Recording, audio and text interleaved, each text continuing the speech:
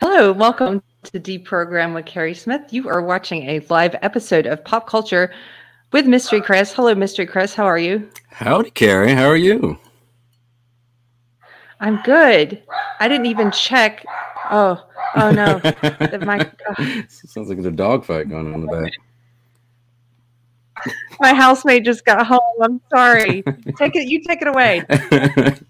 Hi, everyone. Welcome to a live episode of Pop Culture where we're talking about Saturday Night Live today and all of its wonderful and terrible glory. So, looking forward to exploring that. That was great. That was an excellent. You did a great job. I'm surprised you have to do the intro. Just a couple of announcements before we talk about Saturday Night Live. Last night, I got to be on Geeks and Gamers, which I know you like that show. And they were so much fun. It was fun hanging out with them. And we talked a lot about the Oscars. So, but it was super interesting. And they played that clip also that we had played on a kerfuffle break. And then what else is coming up? So Geeks and Gamers was last night. Oh, Friday night, I'm going to be on Friday Night Tights. So if you guys are fans of that show, tune in.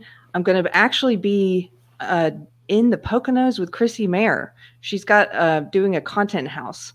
So that's also this weekend. I'm losing track of time because there's a lot of things coming up. But it should be a fun Friday night. And then also we have a locals now.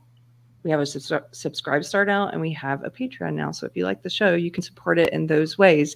And we are going to be doing a film club in the locals. So check it out. You can learn locals with us. Even Mystery Chris is learning things. I saw that you've done 4 tweets now. I know. And I don't know how I did it.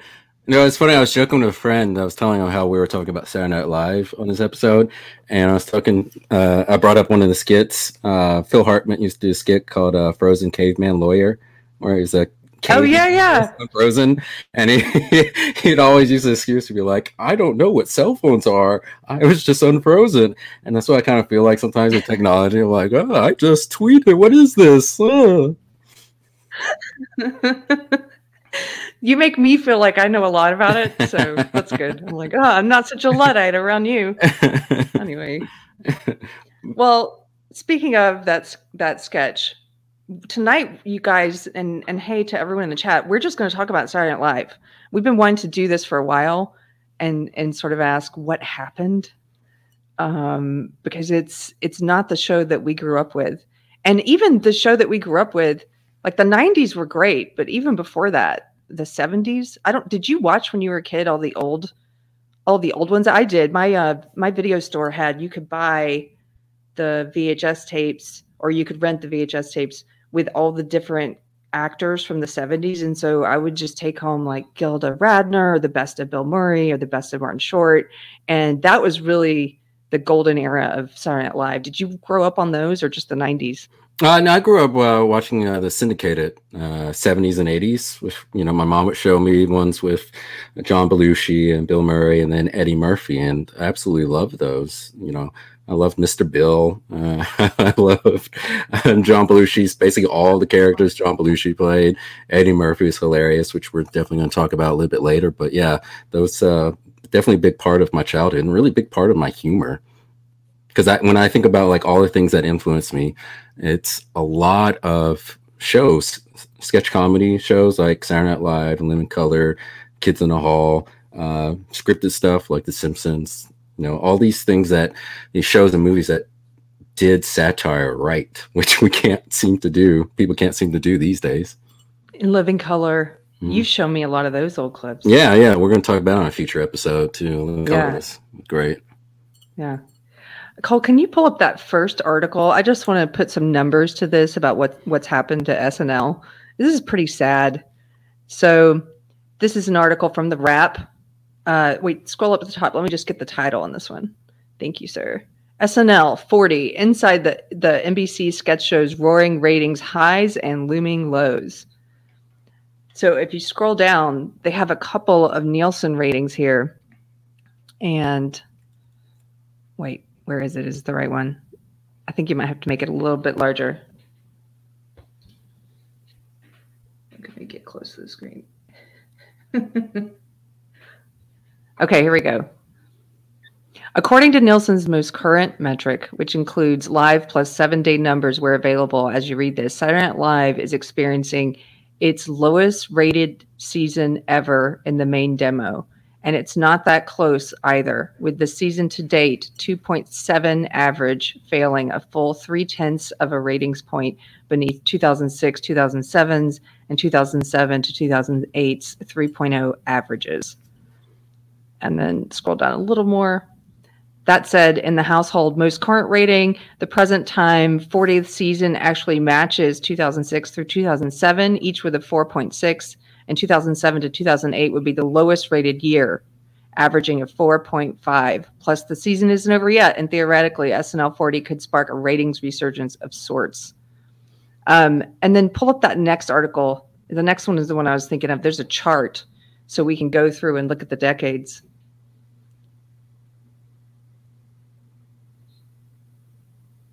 Hi, Nicole. Nicole gave us a super chat. She says SNL viewership down so far. It's going to have to start running telethons.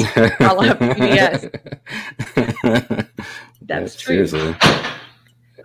Oh. Okay, let's see. The top 5 rated seasons of SNL, 1979 to 1980 was the top. That was 13.5. Can you read through the rest of these real quick? I have to take care of this dog.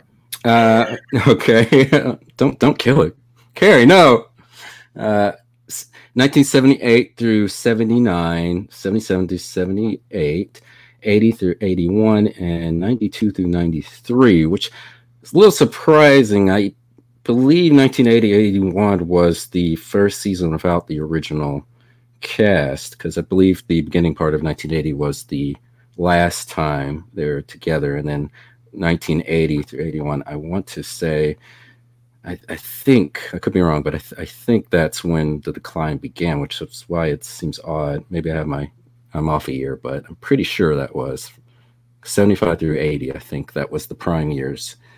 And then they had like a lag, and then Eddie Murphy came on, I believe, in 81, and basically saved the show from cancellation.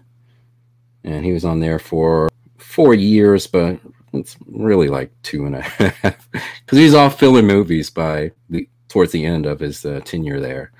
And then they had the bad, one of the worst seasons ever. That was the one with, I believe that was season with Anthony Michael Hall and Robert Downey Jr. Oh, I forgot about Anthony Michael Hall. Yeah, he was on there. Believe that? They were there when they had the 40th anniversary a few years ago.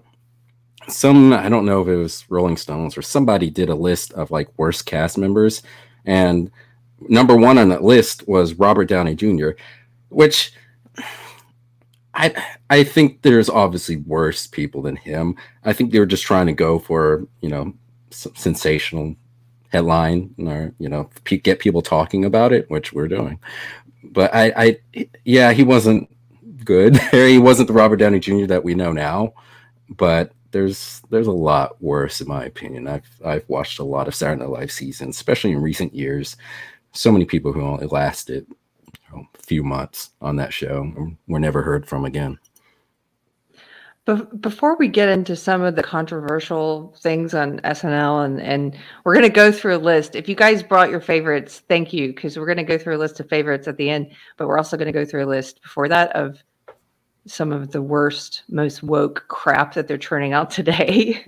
But before we do that, I wanted to ask you, what do you think is contributing to the decline in the ratings? Because it obviously started before woke got big. Right.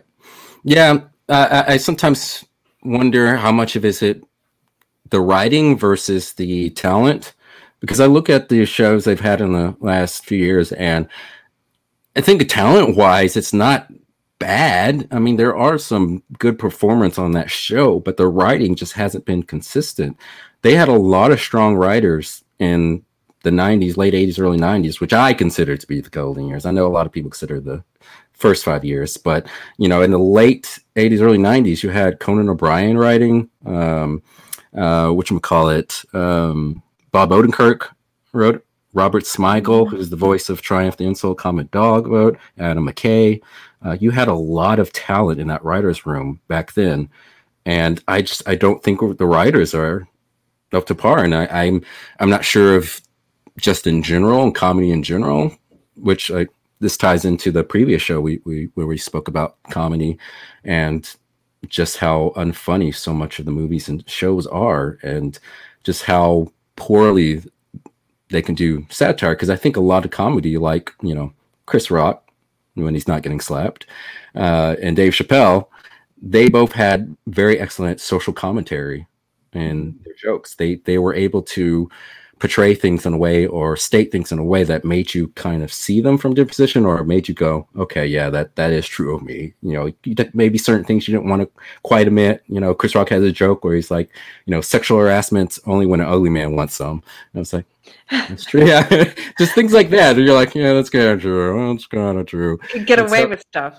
Yeah. Yeah. And so I don't think, like I was saying earlier, that just so much of the writing that, you know, some of the most classic skits, you know, you think about it, are just really funny, you know, parodies or satires. And I don't think writers, for, you know, we could speculate for a number of reasons, just they don't measure up to the writing talent that used to be working for Saturday Night Live.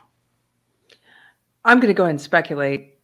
Some of it is they've started instituting the stuff that we've seen going on in other areas, like the vice presidential nominee, where they're saying up front, we're going to hire X amount of women or X amount of Black people. And you're saying women are not funny, Carrie?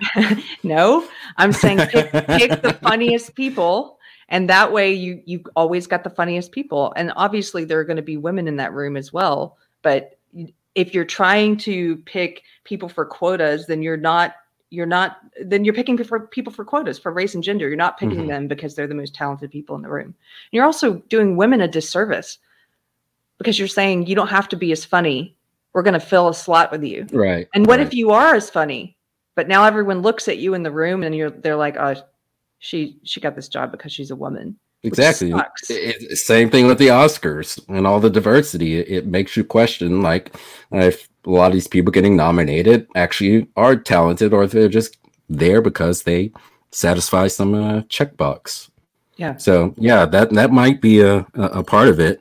I know back when Nora Dunn was on the show, she complained about sexism a lot. You know, I recently read a book on Saturday Night Live, and I did. There were some quotes by various female writers they've had through history, and a lot of them were talking about, you know, sexism. And I'm kind of the point where there's so many false claims of sexism and sexual misconduct by women that I just get turned off by any claims like sexism or sexual misconduct. I know it sucks because obviously there are going to be instances where that's true, but it's just there's so many just false cries of, you know, rape and other things that you're just like, I just don't care, just shut up, please. Yeah, so that's the other problem with this. It's like the boy who cried wolf. So then when people actually face it, I mean, I saw when I worked in a comedy writer's room, not as a writer but as a producer, and I didn't see sexism in that room. If anything, I saw reverse sexism. What they call reverse sexism. No, but I've seen it in that world though. And I hesitate to ever to say that sometimes, because I don't want people to think it's just, you know, though it's a woman being a victim again, you know? Well, yeah, I definitely think it is. And when I was reading the book, I forget if it's Jane Curtin or somebody, maybe it's one of the other female writers. They were talking about how a lot of women who claim that there were sexism in the writers' room in Saturday Night Live back in the 70s and 80s and 90s. A lot of them maybe weren't used to the way guys behave, the type of humor. A lot of women maybe are not as competitive, because Saturday Night Live is very competitive. You know, you always hear these stories about people joining the cast and not being able to get on the show because people wouldn't either write a skit for them, or they couldn't get a skit that they wrote into the show. And so I think, you know, with that, and kind of like what's going on today, when there's so much talk about sexism towards women, I think certain women will not give it all. they'll put stuff out there, and then when they fail or get rejected, they'll think it's because sexism, so they don't work to improve themselves. Yes. And so it becomes a self-fulfilling prophecy.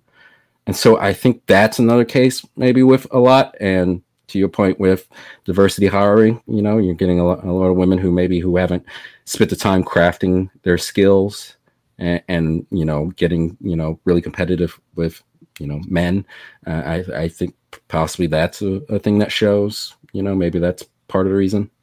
Yeah. I think also sometimes if you are a similar age as you and me, I think a lot of times you ingested social justice in college, and then you go out into the working world, and if it's in entertainment or writing or performing, whatever, you're bringing that with you, and that baggage is sort of telling you to always be looking for the sexism and the racism in the room. And so you're reading it into situations where it may not even be there. Right. It's just you're kind of looking for it.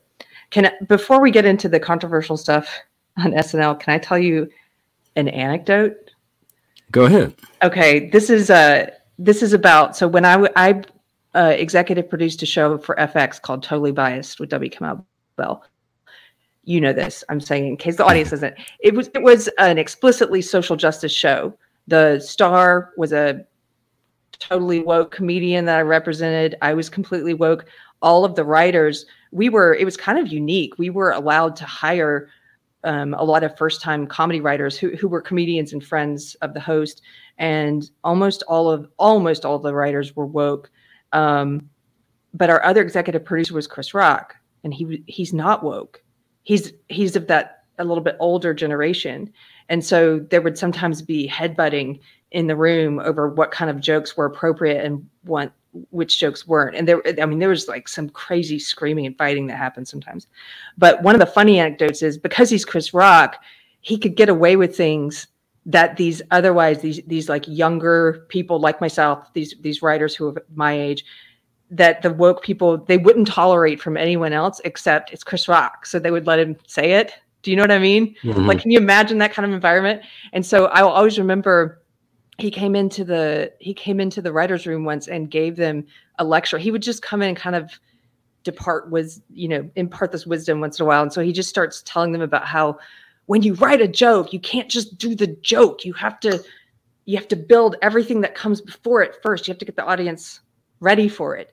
And I'm going to use some language here. So anybody who doesn't like language, I'm sorry, but it's a nighttime show. and I can't tell you this story without telling you what he said. Earmuffs. So he just starts yelling, and he's like, "You got to play with the bitch's titties first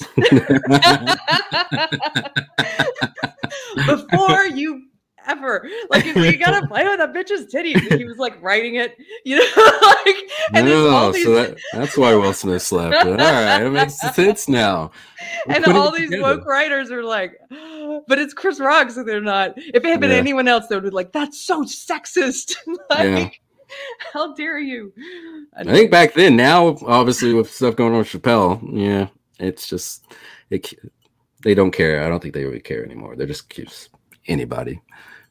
You think they would go after someone like Chappelle if he was producing a show and started telling all the woke writers something like that? I don't know. I think his celebrity might protect him because you're in a room. Yes and no, I think. Maybe. For some people, yes. Other people, no. Because we've already seen how there are some people, even though I don't think it's that many people, just a very loud minority on social media.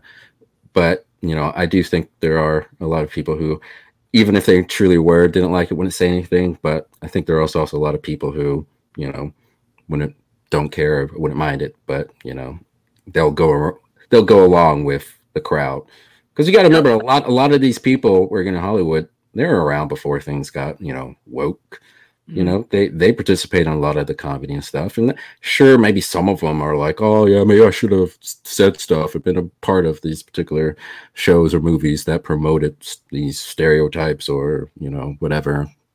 But I think a lot of them still retain a lot of their perspectives that they had prior to the woke stuff taking over. It's just they're afraid to speak out. They're afraid. It depends on how many other woke people are in the room, probably. Yeah. One quick chat. I just want to say Two Sisters and Some Yarn says the tornadoes are getting closer. Y'all defend Dana Carvey for me if I have to bail. Honey, I hope you are staying safe. You certainly don't have to stay tuned into pop culture if there's a tornado coming. Dana Carvey's great. I love Dana Carvey. I even watched his show when he had a spin-off show on ABC that lasted like 4 episodes or something like that. It had a lot of people. I think Steve Carell, if I remember, was on that show. Robert Smigel, I think, also wrote for it, but it didn't last very long. Okay, so tell me about the evolution of politics on Saturday Night Live. So evolution. So yeah, Saturday Night Live's always leaned to the left, clearly, like a lot of entertainment shows and movies produced in the past 40 years. But in my opinion, and based on all the skits I've ever watched, it seems like they've gotten to a point where they've become even more self-aware of the impact or influence that their comedy, their satire has.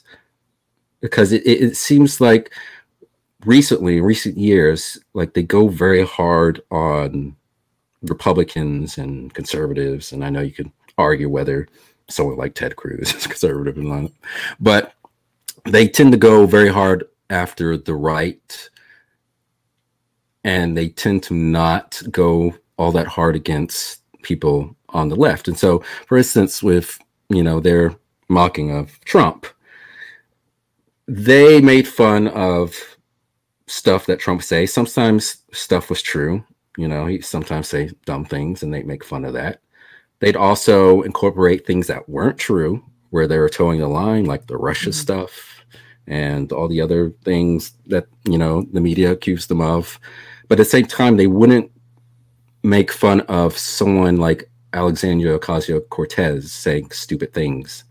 Right. Like, I can only remember them portraying her in 2 skits. There may have been more, but I can only think 2 ones, and they went pretty light on her. And she says a lot of stupid things that there would be a wealth of material to take from to be these skits. But I think they, like I said earlier, they recognize more than ever, especially right after the Sarah Palin stuff, when Tina Fey said, I could see my house in Alaska, or I could see Russia from my house in Alaska, and how a lot of people thought that Sarah Palin actually said that, when in fact that was Tina Fey. But that became part of the fabric where people, it became true. No, she didn't say that. Okay. She said something kind of similar, but not specifically that. Something about missiles, I think it was, but not that. And so it was very obvious in this past election cycle when they would have Jim Carrey come out and play Biden, where he'd wear the sunglasses and he'd like do the finger pokes. He'd be like a cool dude. I'm like, that's not what Biden does. Like, they won't even make up, or at least until that point, they wouldn't make up the surface level stuff about Biden. I mean, put aside corruption stuff, just talk about him being out of it and just like rambling and saying weird things and sniffing people, which they eventually did make fun of him sniffing people. There was a episode a few months ago where Jason Sudeikis came back as Biden and sniffed the guy who was playing the new Biden. He put his hands on him and started sniffing him. So I'll give them that. But prior to the election, they didn't. And it was worse even, when it came to Kamala, because they portrayed Kamala, Maya Rudolph played her, as just being really cool, hip. And again, they won't make fun of the surface level stuff, like the fact that she has on numerous occasions pretended to be more blacker than she actually is. Like when she said she listened to Tupac in college, and she was in college in the late 80s before Tupac had a musical career. And they won't make fun of that. What a liar. They won't do those things. And again, I understand they've always kind of leaned that way to left. Like you can look at Chevy Chase playing Gerald Ford, and he's come out in recent years and it's like, I was trying to make people think that Gerald Ford was an idiot and things. So that was pretty obvious, but they seem to be more even-handed though, because I mean, back then, I remember all of the the Bill Clinton impersonations were great, and they seemed like they weren't maybe I remember it incorrectly, but it didn't seem like they were pulling punches with him. They were making fun of the affairs and sex stuff, especially Phil Hartman's one, and a little bit of Daryl Hammond's, and I thought that was really funny. But just recently, it seems like they understand the influence that they have on the national discourse in the same way the Daily Show has influence. Because even though the Daily Show is upfront about them editing those pre-taped interviews, there's still people who watch that, and it influences the way they perceive things. And so, one of the, I guess, I'm gonna ruin one of the skits that we're gonna talk about later, or it's at least on my list of where skits was like the one where Pete Davidson played Joe Rogan, and they portrayed him as someone who said that he was taking horse medicine. Now, there was nothing in that skit to suggest that they knew that wasn't true, but they wanted the audience to know that wasn't true, but they were just having some fun. It was very obvious that they were presenting that as if it was true. And because they and so many other people in our entertainment sphere, the late night talk show hosts like Colbert in particular, and Kimmel and all these people say these things over and over again, it becomes true. As the propaganda minister, I think it was Goebbels for the Germans in World War II, said, a lie told enough times eventually comes the truth. Yes. And so when you see so much of entertainment just taking these narratives that are being force fed by big media outlets and incorporating it into comedy skits, it just helps to reinforce those false narratives. And that's one of the things that made it hard for me to watch SNL in the last few years, just knowing just how false a lot of these narratives were. It's the same thing that the media is doing right now with the don't say gay bill. What they're calling it. They're pushing a false narrative down everyone's throats. I'd be surprised if SNL hasn't already done a sketch on that, or is planning to do one where they reinforce that same fake narrative that's what the bill is about. Mm-hmm. But they will.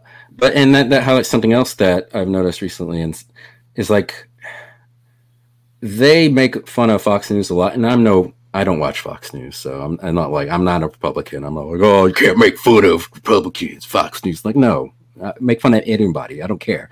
But they're doing the same shtick that they did 10 years ago when, sure, there were a lot of conservatives and people on the right who were very reactionary and believe a lot of crazy things.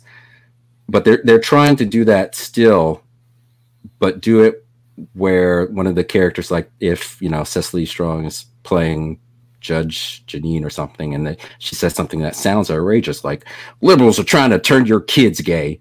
It's like, well, 10 years ago, that sounded absolutely crazy. Like now, it's a little bit.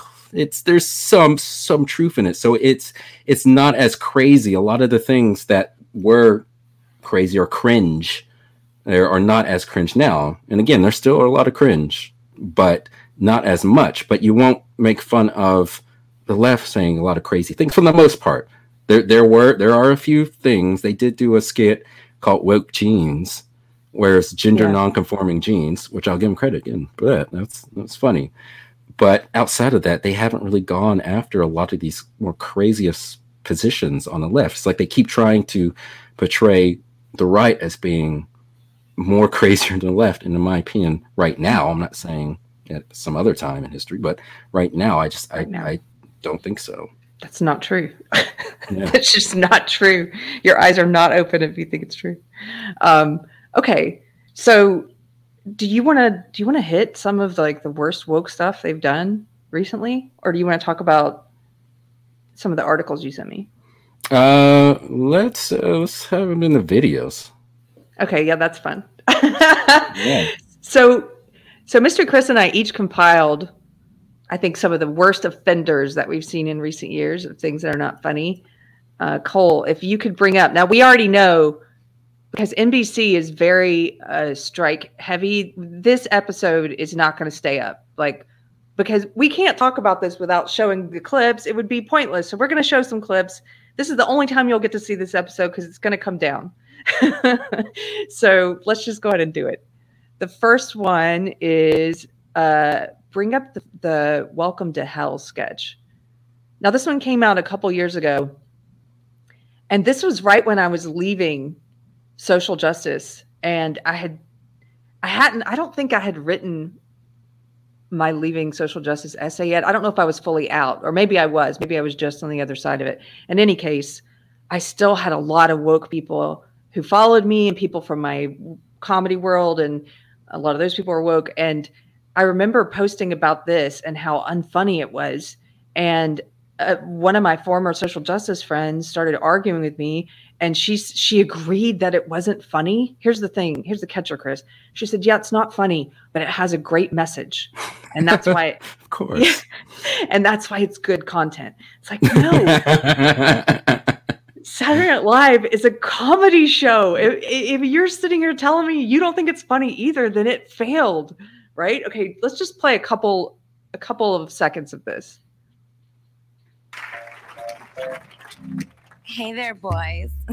We know the last couple months have been frickin' insane. All these big, cool, powerful guys are turning out to be, what's the word? Habitual predators?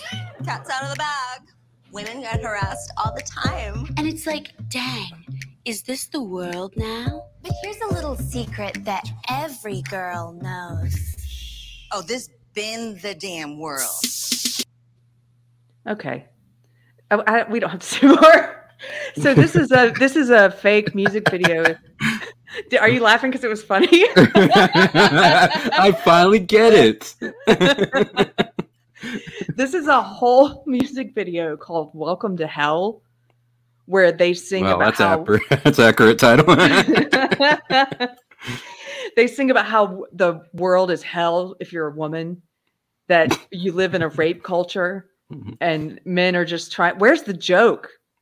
So Cole just texted me and said, "LOL, we are definitely getting pulled." Enjoy it while it lasts, folks. Enjoy it. This will be we're only ever going to have one strike. It's this one. Okay. It's worth it for SNL. Okay. Terrible. Do you have a terrible one to show me, or should I pull up my next one? I didn't get the link. I mean, if you want to type it in, sorry, I could try to type it, but you're gonna hear me typing, and that'll be very weird. But what to look for? Sure. So there was I think it was the very end of Obama's tenure, they did a skit, and I put that in quotes, where it was Cecily Strong and the black chick. I don't know her name. Who cares? They did a song. They sung a song to him in front of a giant black and white picture of him. It was very Dear Leader-ish, very North Korean-ish. There was no joke. It was just them singing. They were singing "To Sir with Love," and that was it. That is creepy. It was very creepy. Well, why don't we pull up my next one, and then Cole can look for that if we want to show it. Okay. While we're playing this next one, maybe. I've got on my list Matt Damon as Kavanaugh. Do you remember this? I do. This one really bothered me because what was happening to Kavanaugh bothered me. Right. And it was one of those eye-opening experiences for me. It's part of the reason that I ended up voting Republican. I just felt like I wanted to do something to protest what the Democrats were doing. So I voted for Ted Cruz shortly after this. But they ran that man through the ringer. They tried to defame him and destroy his character. And then this was part of it. They portrayed him as this crazy, angry man, as if it's almost like when you're in a relationship with an abusive person and they're emotionally abusing you, they're attacking you, they're trying to put you on the defensive, they're trying to provoke a response. And then when you have what is an appropriate response for what they're doing to you, they point to you and say, ha, look at that response. And They did that with him. This man reacted appropriately with righteous anger and indignation about what they were doing to him and his family. And then SNL had the audacity to mock him in this way. You can hit play, Cole. From beer. Dr. Ford has no evidence, none. Meanwhile, I've got these.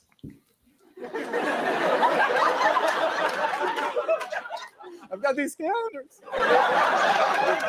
These beautiful, creepy calendars about lifting weights with PJ and Squee and Donkey Dong Doug. But you don't care about Squee or Donkey Dong Doug, do you? You just want to humiliate me in front of my wife and my parents and Alyssa friggin' Milano?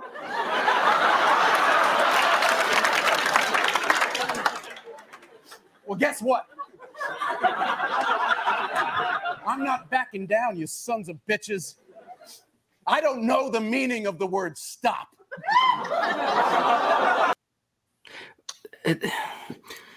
This also highlights one of the things I think that kind of gone wrong at Saturday Night Live is the reliance on stunt casting by constantly having celebrities be politicians and cold openers.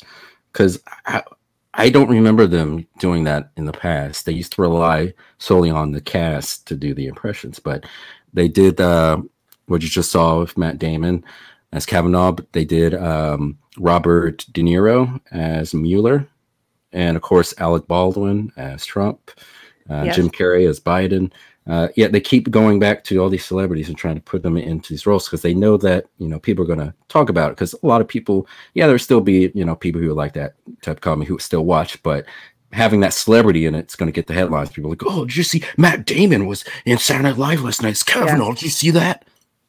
Yeah, this is probably the funniest thing on screen right now. About this clip is Tree Surgeon says, haha, it's funny because they ruined his life. That's what he gets. Dark humor. I love it.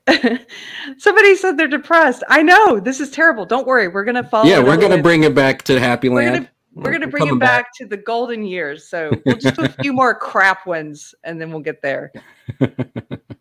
What else is on my list? Oh, Goober the Clown. I don't know if I remember that one. Oh my goodness, you're in for a disgusting treat. This was very recent, and it was on the Weekend Update section of the show, and it was in response to Texas passing what was it called, the heartbeat bill, where they said they limited abortions to prior to the 13-week period, I believe. Okay. Thank you. By the way, Cole, everybody give Cole a round of applause. This is... Yeah. Okay.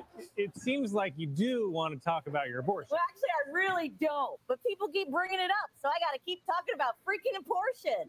But it's a rough subject, so we're going to do fun clown stuff to make it more palatable. Whee! Hey, who wants a balloon animal? You want a giraffe? Okay. You don't have to do this, Cecily. Who's Cecily? I'm Goober. And I wish I didn't have to do this because the abortion I had at 23 is my personal clown business. But that's all some people in this country want to discuss all the time, even though clown abortion was legalized in Clown v. Wade in 1973. Here. Can you stop saying clown abortion? What is this? It's a worm. I don't know. Hey, did you know 1 in 3 clowns will have a clown abortion in their lifetime? You don't, because they don't tell you. They don't even know how to talk to other clowns about it. Because when they do talk about it, if you were a clown who wasn't the victim of something sad like clown cess, they think your clown abortion wasn't a righteous clown abortion. I mean, what the dick is that? Okay, we can stop. Yes, please. I'm sorry. I'm sorry. I mean, people are just sitting there. I mean, I don't even know. They must have the guy, the sweetener. The guy must be sitting there like, applause, laugh, because it's or not laughing gas. Funny. Yeah. Yes, it's just not funny. Even if you agree with the politics here, the pro-abortion politics, these aren't funny jokes. No. What's the clever satire in it? There's nothing clever about it. Yeah. Oceana says this was a low point. Yeah, it's not. It's not even funny, Therese. I agree. Okay, just a few more unfunny ones. Do you have one, or am I going to go to my next one? I didn't pull it up. I mean, if Cole wants to look it up, the recent MacGruber skit they did, Will Ferrell, and I love Will Forte. He's hilarious, and I generally love the MacGruber skits. But they did a skit where, he was basically a anti-vaxxer, anti-masker, QAnon, alt-right guy. Like there's 2 characters that are questioning him, And he was like, "Oh yeah, masks don't work. That's stupid." And he grabs some of the alternative medicine for the virus that starts with an I, and the other one that starts with H, and throws in his mouth. And he's like, "Yeah, these are I have horse worms, so this is to treat my horse worms." And he's portraying, like, again, with portraying people who have reasonable positions as being crazy by tying in things that are crazy is something that the regular media does. But here you see comedy doing that, and people watch this and go, yeah, anyone who thinks that, the masks aren't effective at, slowing the spread, and that, the injectable medication can't stop it either. Those people are absolute nuts, the fringe alt-right, and they're racist and they hate Jews. People, that message is probably more effective actually when it is reinforced through comedy. The stuff that the media is trying to tell us is true, that's not true. Well, then you put it in, you're reinforcing it. You're giving people a different kind of impression for that story. It's like, this is accepted truth, and now we're making comedy about this accepted truth. Yep.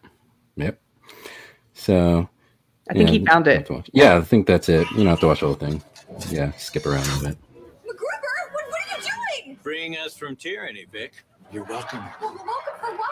I really wanted to wear that mask. Yeah, you just said yourself that we're in a small enclosed room. Yeah, so we need every drop of oxygen we can get, which is impossible with these stupid face diapers. Oh, I can finally breathe.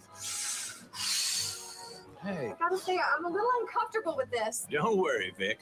I'm vaxxed and relaxed. Here's proof. I think there's a P missing at the beginning of Pfizer. You got vaccinated at a Sizzler? Sure did, Piper. And Vicky, if there was a P in front of Pfizer, it'd be pronounced Pfizer. But nice try. Just admit you're not vaccinated. Okay, fine, you freaking Karens. I'm not getting that stupid shot, all right? Because I don't want the government putting a tracking device in my scrotum. Ew. MacGruber, you don't know what the hell you're talking about. Yeah, I don't need to know what I'm talking about, Piper, because I have a brain. But since you two sheeple are so freaked out, let me assure you, God. I'm totally anti-Semitic. Sorry, I'm not sure. All right, and that's enough. That's enough. Oh, God. You described it perfectly. It's like every stereotype about a so-called anti-vaxxer. It gets worse because at the very end of the skit, he basically wears that Viking. You remember that picture of the Viking guy at the Capitol on January 6th? Yeah, he wears that, and he's still spouting all the same stuff. So tie everything together. And this, and I mentioned this on a previous episode of Pop Culture.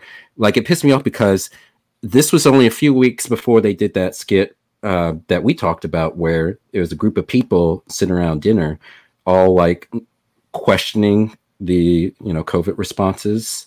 And like, well, they're saying like, well, I read some stuff that maybe the masks aren't, they don't help us much, I don't know. And like, everyone's like afraid to like say that, but they're all thinking the same thing, which was a good skit. But again, this was just a few weeks after that. And so I'm like, what changed in that period, that time period?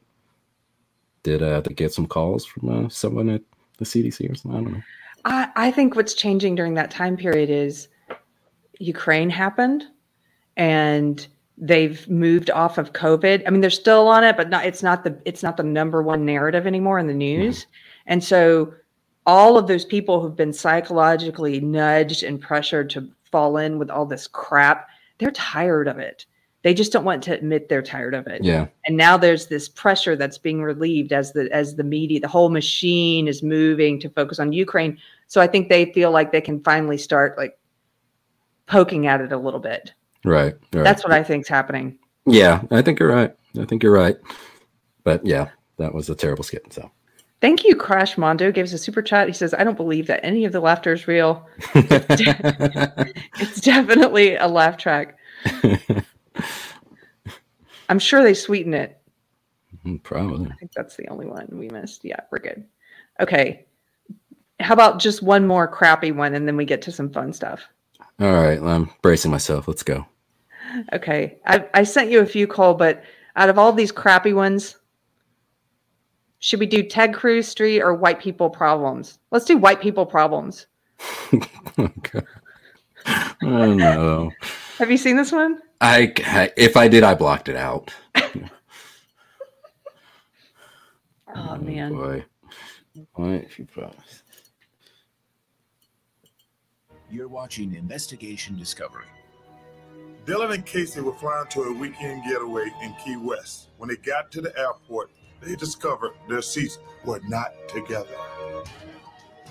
Unfortunate situations like this one happens to millions of people every day, and we'll explore them on White People Problems. All right, that's it. You can stop there. And the thing is, it's not that, my philosophy. I make fun of everybody. I'm not against any racial group or religious group or non-religious group being made fun of. That's just fair. But I just think in this climate, it does make a lot of people more sensitive. And I'm not white. I'm a little sensitive to it because I ultimately know how this is reinforcing a lot of things. Because if it was just like how it used to be, where people were like, "Oh, that's kind of funny," like one of my skits that I'll go ahead and reveal it right now. One of the good skits that I hope we talk about is Eddie Murphy's skit "White Like Me," where he goes undercover as a white person. Okay, it was hilarious, but that was fun, white people. But it was just like good nature. But like today, doing skits like that, they just take on a whole different kind of meaning because you kind of understand the impact that it's having, given that the whole culture is kind of obsessed with emphasizing the same narratives and perspectives. Yeah, it's just tired. It's not that it's about white people. It's that it's the same old social justice joke over and over. And as somebody in the chat said, Dave Chappelle did it first and he did it better. It's original and fresh when he did it. This is a 16-bit mascot. Thank you. Now it's just the recycling this crap. Ozymandias says, "Why do you hate us, Carrie?" I'm sorry. That's the last bad one we're going to show. That's the last Step one. back from the ledge. I wish you would step back from that ledge. I made a whole list, and I'm not going to subject you to the rest of it. But look what else is on my list: white people problems we watch, white coworkers, inner white girl. These are all... Wow. I mean, these are all within the past few years. It's the same old joke over and over. It's like, okay, can you do something new and fresh? And I think the answer is no. So let's watch some funny stuff. Even Cole is texting me going, "Please, can we stop?"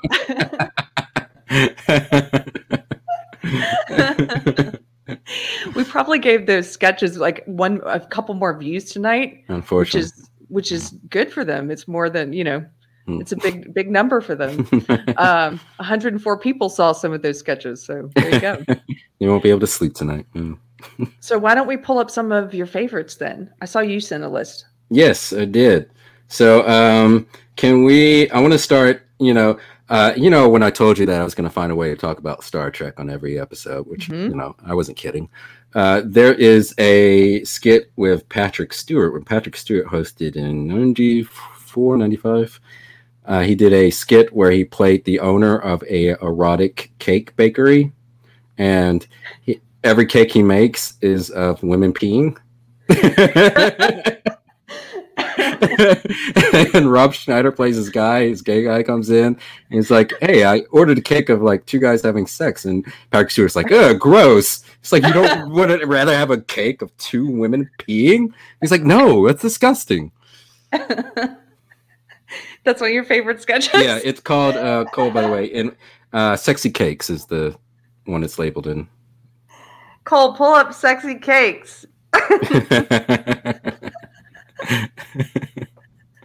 Never thought I would say.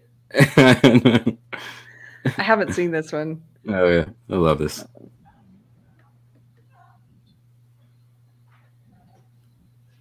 Hi, welcome to Sexy Cakes, the erotic bakery. I've walked by this place. I never thought I'd go inside it. Well, I think you'll find that it's a little more fun than an ordinary bakery. Yeah, my friend's having a bachelor party, and I thought it might be kind of fun if I got him an erotic cake. Well, you have come to the right place. I have the perfect sexy cake for a bachelor party. What about this one? What do you think? Looks like a woman going to the bathroom. Yeah, it's very sexy. What else do you have? Oh, I understand. It's not perhaps your cup of tea. Perhaps, maybe this sexy cake might be more up your alley. This is exact same cake. No. This is chocolate. Yeah, but it's still a woman going to the bathroom. Exactly. All right, you don't have to play the rest of this. Yeah. Do you just like this one because it's Patrick Stewart? I part yes, and maybe that's the last time I like Patrick Stewart. But I do like that. But I just like the concept too because it's ridiculous. It's gross. It is ridiculous, and it harkens back to a time when SNL was more edgy. I think with that.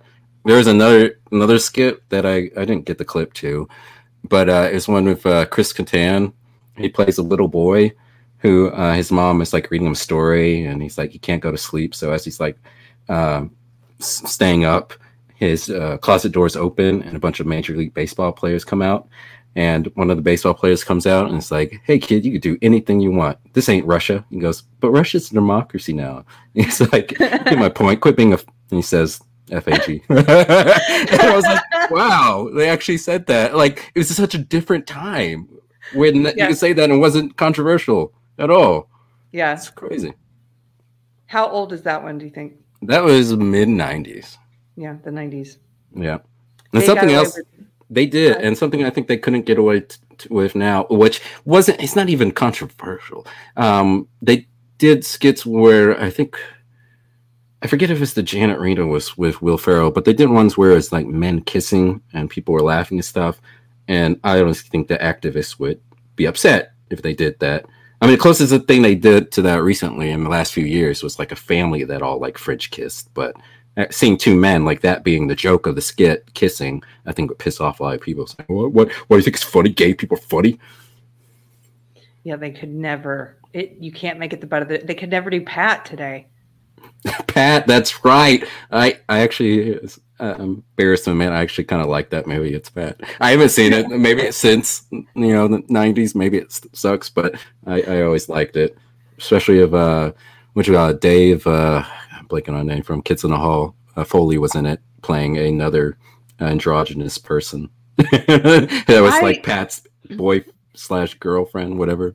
You know what was great about Pat? I like jokes that are the same joke told over and over in a different way. Really? Yeah. And the joke there is that you don't know if Pat's a man or woman. That's the whole joke. But every sketch you're going to see it play out in a different way. And it's almost like did you ever watch Little Britain?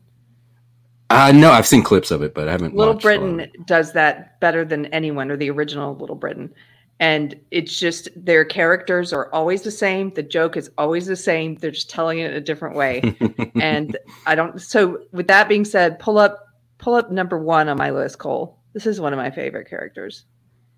And this joke, every time you saw this character, like in the 90s, they had a lot of these. The characters were always the same.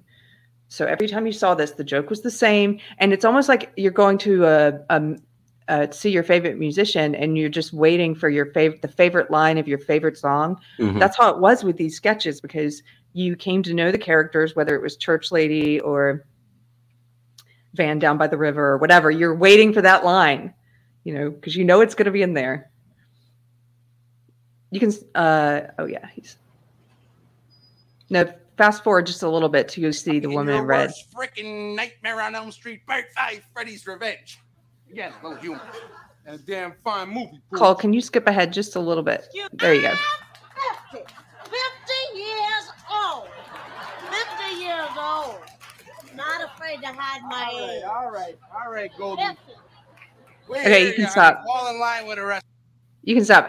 Before she says 50, do you remember her? Sally O'Malley? Yeah, I remember that. Molly Shannon was pretty funny. Yeah. It doesn't matter. It's like, it's always the same. I can kick and I can stretch and I'm 50. But you would just get so excited waiting for her to say it. And whatever the scenario was, like she's in a ballet class or she was with the Rockettes once. It's always the same joke. Let's see. Can you... Cole, in my list queue, click the first one. I accidentally mislabeled a couple of them, but the first one is the one that I want to show. This one is Wake Up and Smile, and this one is a skit with Will Ferrell and Nancy Walls, I think, and David Alan Grier, who hosted. And in the skit, it's like a morning news show. like a Today Show type thing, and the teleprompters go down, and they start like freaking out, and they end up like becoming like savages, and it just escalates. It gets funny, but you play it a little bit, please. And now back to Wake Up and Smile. So Back to you. Lynn, What, huh? make something up. What, huh? You, you know, Diane, I had a notion the other day. Well, let's make this country happen. I was thinking someone should get a group together with out those ghettos. What?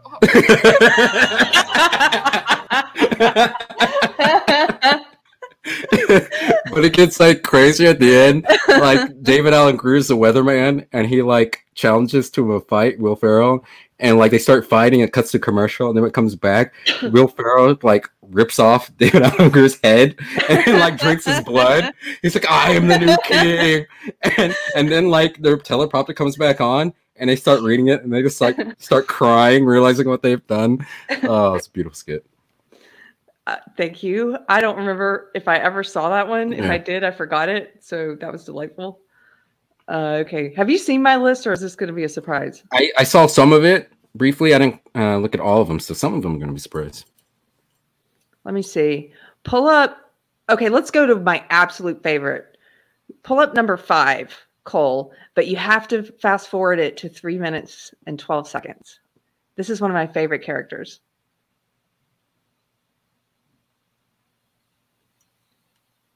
This is from, well, I'm not going to set it up. I'll just tell you the time period. This was like the 90s. Was it late 80s, early 90s? It's my favorite time though.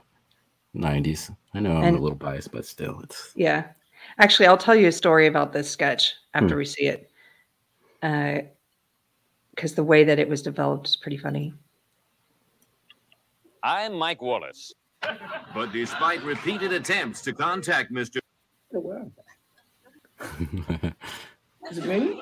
Wait, go back. You have to go back just a little bit to 312. Seem defensive. I'm not being defensive. You're the one who's being defensive. Okay. 312. Let's be honest. We've seen your people There you go.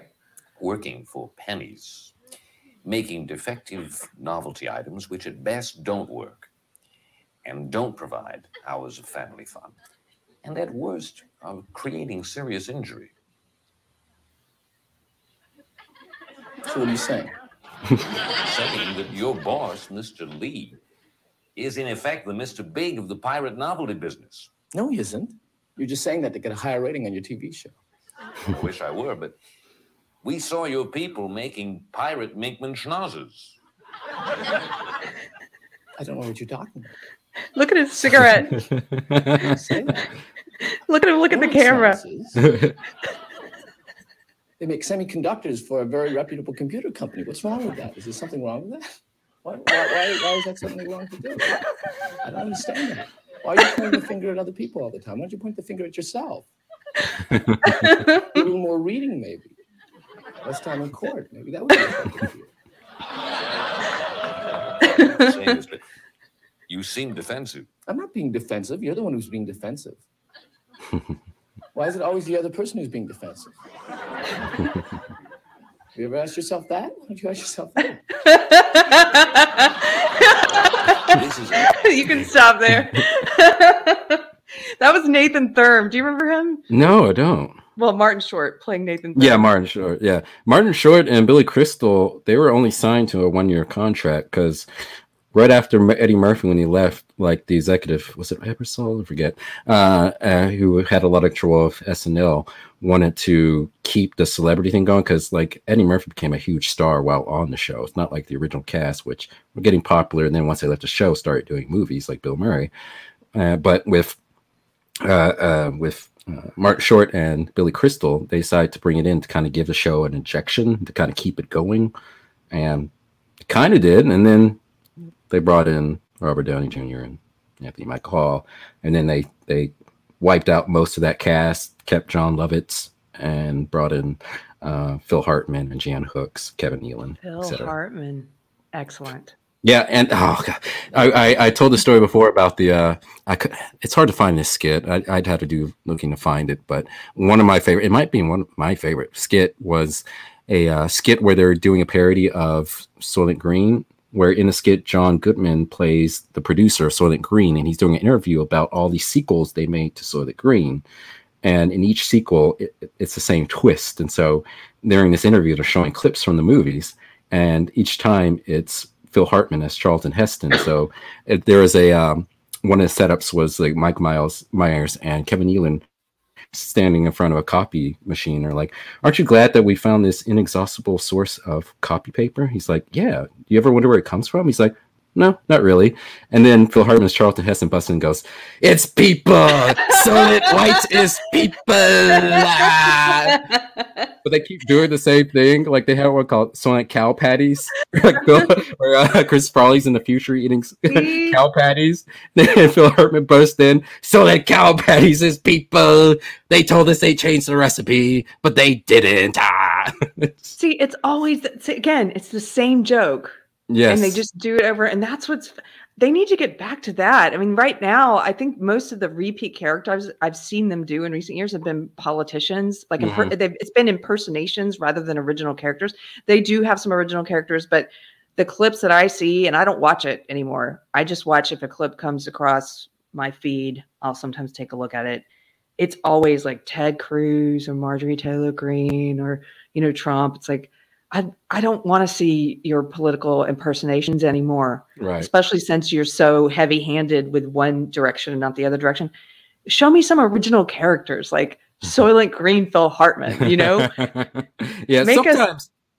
Sometimes the recurring skits work. Sometimes they don't. Like they can copy. Kind of go. But I think one of the times that they were pretty much only time I could think of where they're self-aware of the skit in terms of the recurring stuff was a Robert Smigel skit where it was these guys, I think they were supposed to be Greek, near European, and they were working at a place called Hans Giro, and every time somebody would go up to get some sauce or something, Robert Smigel would go, yeah, you like the juice, huh?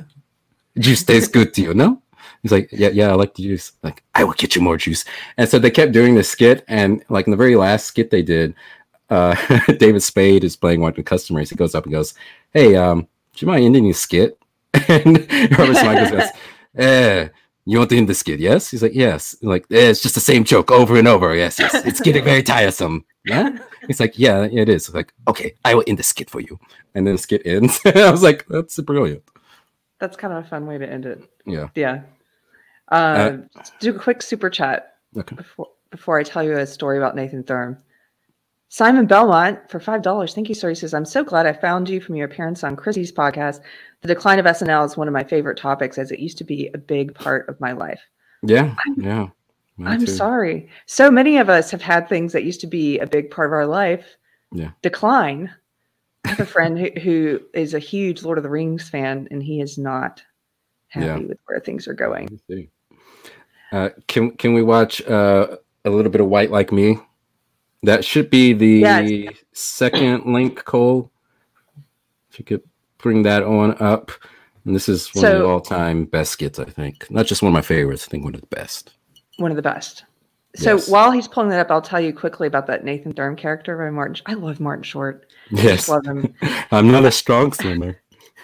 Oh, gosh, he's so good. So he tells a story. He does a live show with Steve Martin. I don't know if they're still doing it, but I got to see him a couple of years ago when he was in Austin. And he tells this story about that character and how they had a makeup artist at Saturday Night Live who was like that. And she was always, I don't remember if she was chain smoking like that or not, but she was always sort of gossiping while they were in there in the makeup chair. And if you said something to her, or if somebody said like, hey, we need a touch up over here, she would get really like freaked out. And then she would say things like, I'm not being defensive. He's being defensive. It's not me. It's him, isn't it? And so he totally based that on her, but she didn't know it. And then he said they were at a end of the season rap party or something. And somebody in the cast said something about it publicly, thinking that she knew. And they were like, how do you like that Nathan Thurm based on you? And she's like, what? You know, and just reacted. Okay. A lot of people talk about racial prejudice, and some people have gone so far as to say that there are actually two Americas, one black and one white. But talk is cheap. So I decided to look into the problem myself, firsthand, to go underground and actually experience America as a white man. Can you skip a little ahead to where he's actually white? So he just gave him the newspaper. He's like trying to pay for it, and the white guy's like, "No, take it, take it." He's Slowly, like, I began to realize that when white people are alone, they give things to each other.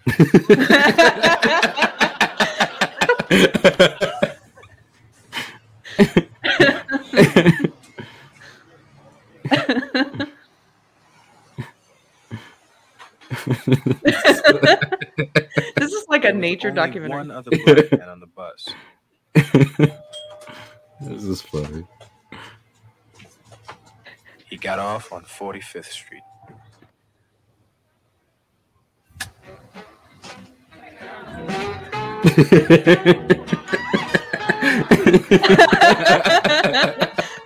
What's happening? It's a party time.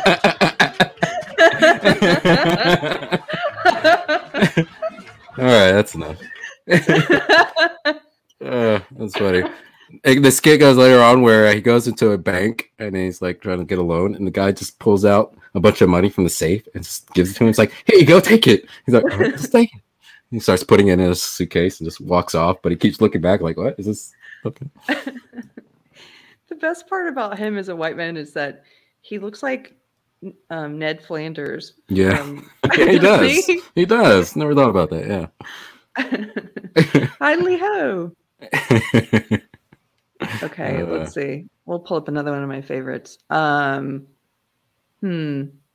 mean, on my list, I have some of the best of that people know, like More Cowbell.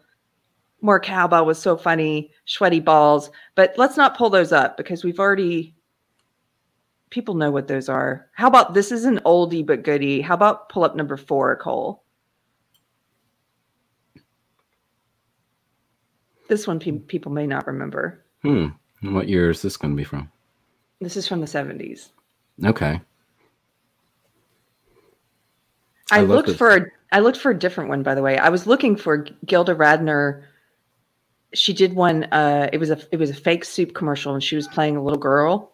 Now, before you hit play, hold 1 second, Cole.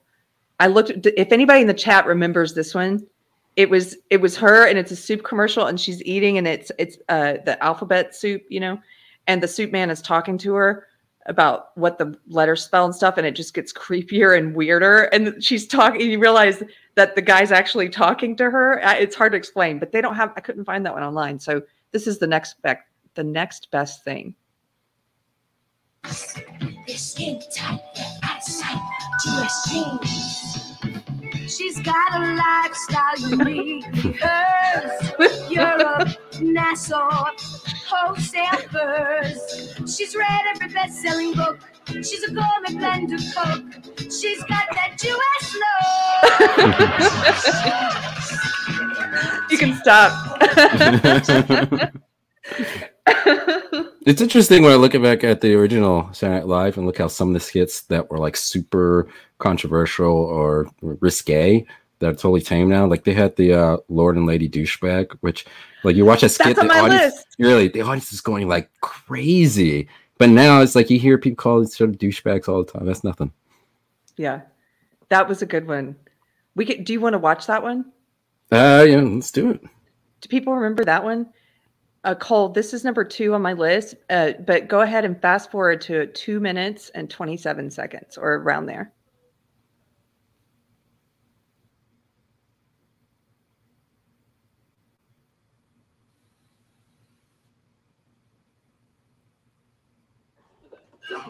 Lord and Lady Douchebag.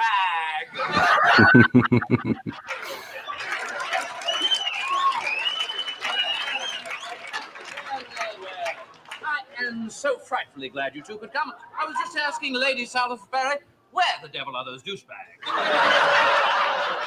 Well, it's been impossible to get him out of his workshop. He's been working day and night.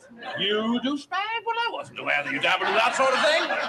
Tell me, what in heaven's name are you working on? Well, I'd be happy to tell you, but perhaps after you've finished eating. Well, here's Chambers right now. Chambers, get Lord and Lady Douchebag something to eat. Oh, no. Thank you. I'm not very hungry. A plate of raw vegetables would be fine. Would you like a dressing on that? Just some vinegar and water, thank you. Douchebag, how are you? I haven't seen you in the House of Lords and Ages. Don't tell me, for the first time in memory, we're going to have a parliament without a douchebag. My dear Sandwich, Parliament has always had its share of douchebags and always will. Spoken like a true douchebag. I've often heard the king say of your family, and yours as well, give me a sandwich and a douchebag, and there is nothing I cannot do. You can stop. Do you have... You know, like I said earlier, I grew up watching a lot of the original Saturday Night Live and like syndication, the reruns and stuff. And I think a lot of it maybe it's not as funny to me as I'm older. I don't know, because I used to like love Mr. Bill, but like if I watch that and like now I still love the original cast, but some of those skits just I don't know if my tastes have just changed or what. Can we pull up one more from my list? Cole, you can surprise me. I just have to I'll be right back. Chris, take it. It's going to be porn. There goes Carrie's channel. It's going to be bad. It's going to be bad. Let's see what's going on in the chat. Oh, yeah, Sean Lovitz. Oh, yeah. One of the skits, what was it? The Bag of Glass with Dan Aykroyd was hilarious. Other ones, see what else we got in the chat. What happened while I was gone? I was reading some of the chat in there. Talk about it. What was the Christopher Walken one? Was it General Cunnilingus? That's kind of seems like it's on par with the douchebag thing. Like that's like the more modern version of that skit. Before condiments, and finally your ass or a hole in the ground. Mr. Reynolds, unfortunately, you're in the lead, so we'll start with you. Yeah, I'll take the condom thing for 8,000. That's condiments. For 400. See, again, the joke's always the same, you know? Yeah. You know what to expect. French Stewart. The answer, of course, is onions. I'll take condiments for 800. Thank you. That's not the right answer. Burt Reynolds. That's not my name. Okay. Turd Ferguson. Yeah, what do you want? You buzzed in. No, I didn't. Yes, you did. Yeah, well, that's your opinion. Good job. The answer was mustard. Mustard is made from mustard seeds. Mr. Reynolds, it's still your board. Yeah, well, why don't you give me 8 tit for 200? It's not 8 tit.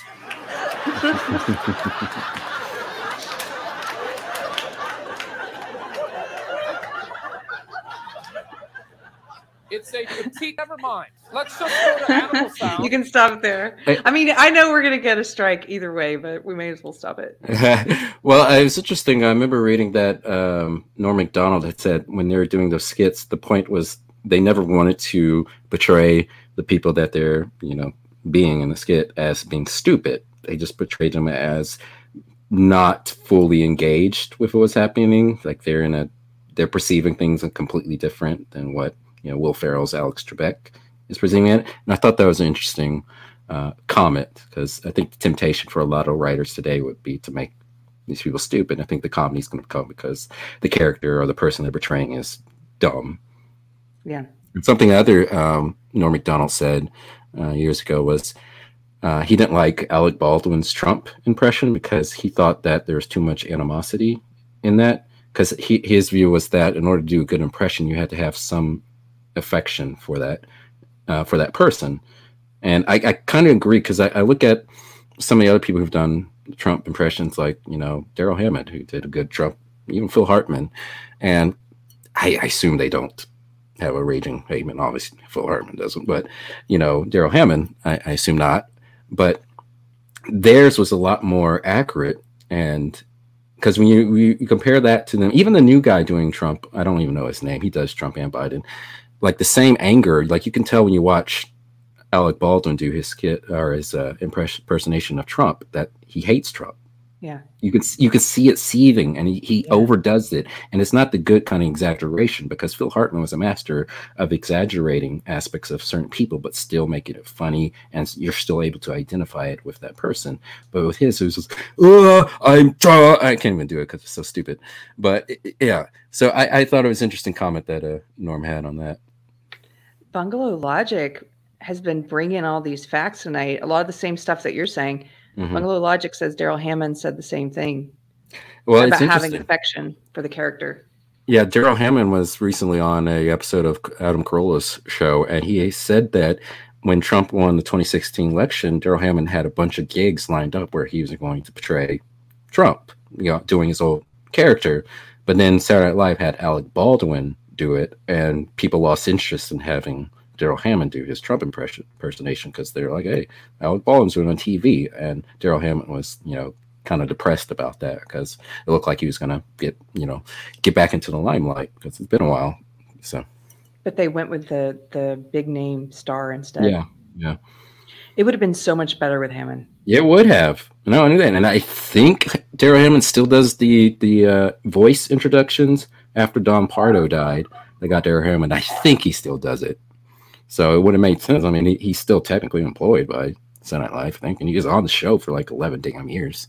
Although Keenan's broken everyone's record. Keenan next year will be 20 years. Keenan has been on the show. Yep. Wow. When he joined the show, I think he was the youngest person, or was he the youngest person? Because Eddie Murphy was 18. I don't think so. I think Eddie Murphy was 18 when he joined. But no, he was, when he joined the show, I think it was 2003, he was the first cast member who was born after the original cast. Wow. So he is consistently funny. I'll say that. I like him, but he does kind of do the same, shtick. It's funny still, but it's not like a whole lot of range in his impersonations. That's true, and that's saying a lot if he's like their funniest player right now. Mm-hmm. And one of the other things I noticed with Saturday Night Live recently, it seemed like a lot of times they were trying to write skits around who could do what impersonation, rather than write the skit and saying, okay, we need someone to do this person in the skit. Because a lot of times they do skits and they'd have someone do a person who wasn't relevant, Jay Pharoah was kind of like that. Jay Pharoah was like prophesized to be like the next Eddie Murphy, and he's gonna bring Saturday Night Live back up to the heights that it was. And he had a very disappointing, tenure there. He was very talented, but he just kind of did the same, impersonations like Chris Rock and Eddie Murphy, and I think he did Obama for a little bit. Yeah, he wasn't memorable. No, not at all. It's very disappointing. Bango Shank says, what up with that? Yeah, that's kind of what he's known for. I woke up this morning, I got out of bed, had a big old cup of coffee and cleared my head. Telephone rang, never wanted to chat. Sit on down and tell me what's up with that. You know all of the lyrics. I do like that skit. That's one of the good reoccurring skits they still do. That's a good one. Okay, let's pull a couple things from chat, and then we have to wrap up in 9 minutes, guys, because these dogs are getting picked 9 minutes. Going home. Let's see. Alan Scott says, I love when Sean Connery got therapist confused. Yeah, the rapist. The rapist, yes. A lot of Norm Macdonald fans. Norm is a genius. I loved one of my, and I could have added this to my list, was Norm Macdonald's impersonation of David Letterman. where he'd make fun of David Letterman. All he sees is like really dry humor. Like, and so like Norm Macdonald would be as David Letterman. He'd look at Paul and go, "Hey, Paul, hey, gonna gum?" And the guy playing Paul Shaver go, "Yeah, gum's funny. You asked me for gum." And that was like the whole skit. I don't even remember that one. I just remember Norm's weekend update. There's some really good compilations on YouTube of all the time he went after O.J. Simpson. Oh my gosh, he was relentless, and I think that's what led to his departure, wasn't it? In part one of the because- higher ups in NBC was friends with OJ and didn't like it. So, and they kept telling him he couldn't do anymore. Yeah, here we go. Breaking headline says Norm got fired for too many OJ jokes after being warned to lay off OJ. He went in harder. Yes, that took balls and integrity. I think he's the best Weekend Update guy.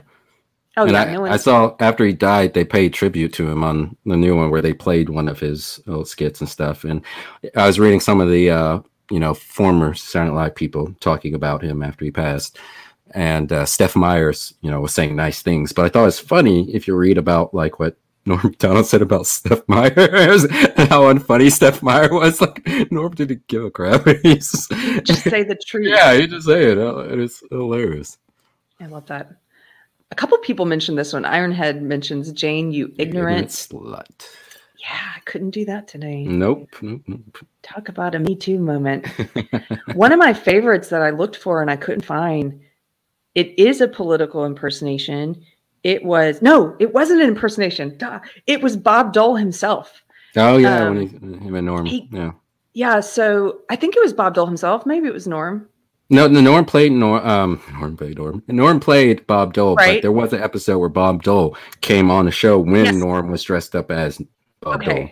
Okay, so what I remember, tell me if you remember this. It was a fake sketch for The Real World. And Bob Dole was one of the housemates on The Real World. Ah, I forgot about that. And I think it was the real Bob Dole. And I couldn't find it either way, so I couldn't verify. But I just remember one of the storylines on the fake Real World was that one of the housemates ate his peanut butter. And he was, I do remember that. Do you remember that? And he was like, nobody eats Bob Dole's peanut butter. So he's talked about himself in the third person. Yeah. That was back when they were really good. Again, with the politics and he did funny skits, and it never really came off as overly personal, like until recent years. Yeah, it's completely changed. Dennis Miller, Teresa's Dennis Miller had the snark from the 70s cast. I don't remember being a big fan of his. Were you? Yeah, I never know. His references are just like, what? Nah, Dennis Miller. I just remember Dana Carvey doing an impersonation of Dennis Miller and liking that better. Yeah. You know what would have been genius? Because they've had Dana Carvey back on in the past 4 years to do the church lady. Oh, yeah. And to really, I think, destroy the church lady because they made her they're just taking shots at Trump and all those, the regular stuff. It's kind of boring. Where I really loved the old character of the church lady. But I think what would have been a better use of Dana Carvey is when they did that Kavanaugh bit with Matt Damon. If they're gonna do that, they should have also had a sketch with Dana Carvey playing Christine Bailey Ford. Because she looks like yeah, him. he does. Right? Just basically wear the Garth wig. There you go. Yeah, that's all. Yeah, exactly. That would have been the Garth wig. Yeah. I don't know why they don't bring that cast back enough. Like they bring back Tina Fey's wig a lot. They had she's been on several shows, and they had a big send-off for her last episode. And I don't really recall them doing big send-offs to people who are leaving the show. And Maya Rudolph comes back, and I like Maya Rudolph. I like her better than Kristen Wiig. I've never found Kristen Wiig funny, but Maya Rudolph, I do like her. But yeah, it just seem like they really value that crew from the 90s as much. You know who Maya Rudolph's mother is? Who? Minnie Riperton. I don't know. Do you remember her? No. I think she has the record for like the highest note ever sung. Oh, really? That song, La la la la. That song or no? La la la la la. Yeah, that one. La La la la la la na la. na na na na. She was right up in South Park. Brian Boitano. Oh, did they use that song? Yeah, there was one of the earlier Loving episodes. You. That's the name of the Yeah. song. In South Park. Loving You. And she goes way up. Yeah. Yeah, at the end of that song, I think she's saying Maya Maya. Oh, really? That's her mother. I did not know that. Angel voice. Yeah. Okay, any others, Cole, that you see that we should highlight before we have to skip out? We have to make it an early night. You guys, thanks for hanging out with us. Yeah, thank you, Carrie. Thank the chat. Everyone's been great, been popping. Yeah, people were talking about how now when they do Trump, here, Scott Miller says, they don't want to make fun of Trump. They want you to know how much they hate him. Yes. Yeah. That's the flavor. The flavor is not, let's all laugh together at this Trump impression. It's, we want to virtue signal to you how much we despise this man, which isn't funny. And it's always weird, too. Like, I understand, Trump would say some dumb things from time to time. But here's the thing. A lot of people who hate him so much won't even acknowledge that he was funny. Like, funny intentionally. Because, like, if you've ever watched him do his rallies, like, he's an entertainer. He knows how to handle the crowd. He's got great comedic timing. Remember the, was it one of the debates, the Republican debates in 2016, where Megyn Kelly, I think, asked him something about Rosie O'Donnell, or calling fat women or something women. And he was like, no, just Rosie O'Donnell. Like, I remember watching that and breaking down laughing. The time, it was just so perfect. I was like, was this pre-scripted? This is hilarious, man. But it's like, they don't acknowledge that. The guy's got comedic timing. Come on. Yeah, she was trying to ask him about, because now I wasn't laughing at this back then because I was still in the cult. And I was one of these people, I have old Facebook posts where I was calling out his misogyny, like about stuff like that, right? And that's what she was trying to do. She was trying to have a gotcha moment and talk about his misogyny. And she said something like, you call women fat pigs. And he said, nope, not all women, just Rosie O'Donnell. Yes. It's hilarious. That's good comedic timing, though. I can look back at that now in retrospect. I had to laugh at all the Trump stuff a couple years late. Then I found all these YouTube clips and was like, I never knew he was funny. Sprockets, yes. Sprockets, yeah. They almost made a Sprockets movie. Like, it was in development. Something happened. They ended up not doing it. But the plot would be that Dita loses his monkey, and so he goes to America looking for his monkey. Oh. If they did that now, they would make them black women. Yeah, probably. Have you watched any of the? I mean, I guess the last Saturday Night Live movie was MacGruber, but they haven't made a whole lot. I mean, it's like MacGruber for that Ladies Man Superstar. No, I didn't even know they made him MacGruber. I haven't. Yeah, and the TV series is coming out too. Yeah, I've completely unplugged from SNL because of what's happened to it. I really only see these. If somebody's posting about it on Twitter or something, it's like, okay, let me look at this terrible sketch. or let me be pleasantly surprised with that one about the shot recently. Yeah, that's true. But yeah, like when we talk about the comedy movies and we're speculating as to all the reasons why comedy movies have kind of declined, I also look at Saturday Night Live and look at how it's not producing the on-screen talent that it used to, because you think about the original cast, how many of them went on to be big movie stars? Bill Murray and Dan Aykroyd, John Belushi would have if he didn't die. You had Eddie Murphy, and of course Martin Short, Billy Crystal, and then Chevy Chase. Chevy Chase, and you had Adam Sandler, and Chris Farley was starting to, and then unfortunately he died. And then when you had Will Ferrell, and then after that, it looked like Kristen Wiig was going to be kind of that after Bridesmaid. Nothing came about it. Tina Fey had some success, obviously, with 30 Rock. She wrote Mean Girls, but outside of that, nothing. There hasn't been any kind of crossover success of any of the main players in Saturday Night Live in a long time. Right. Not the kind of movie star status that someone like Eddie Murphy reached, for example. Yeah. Yeah.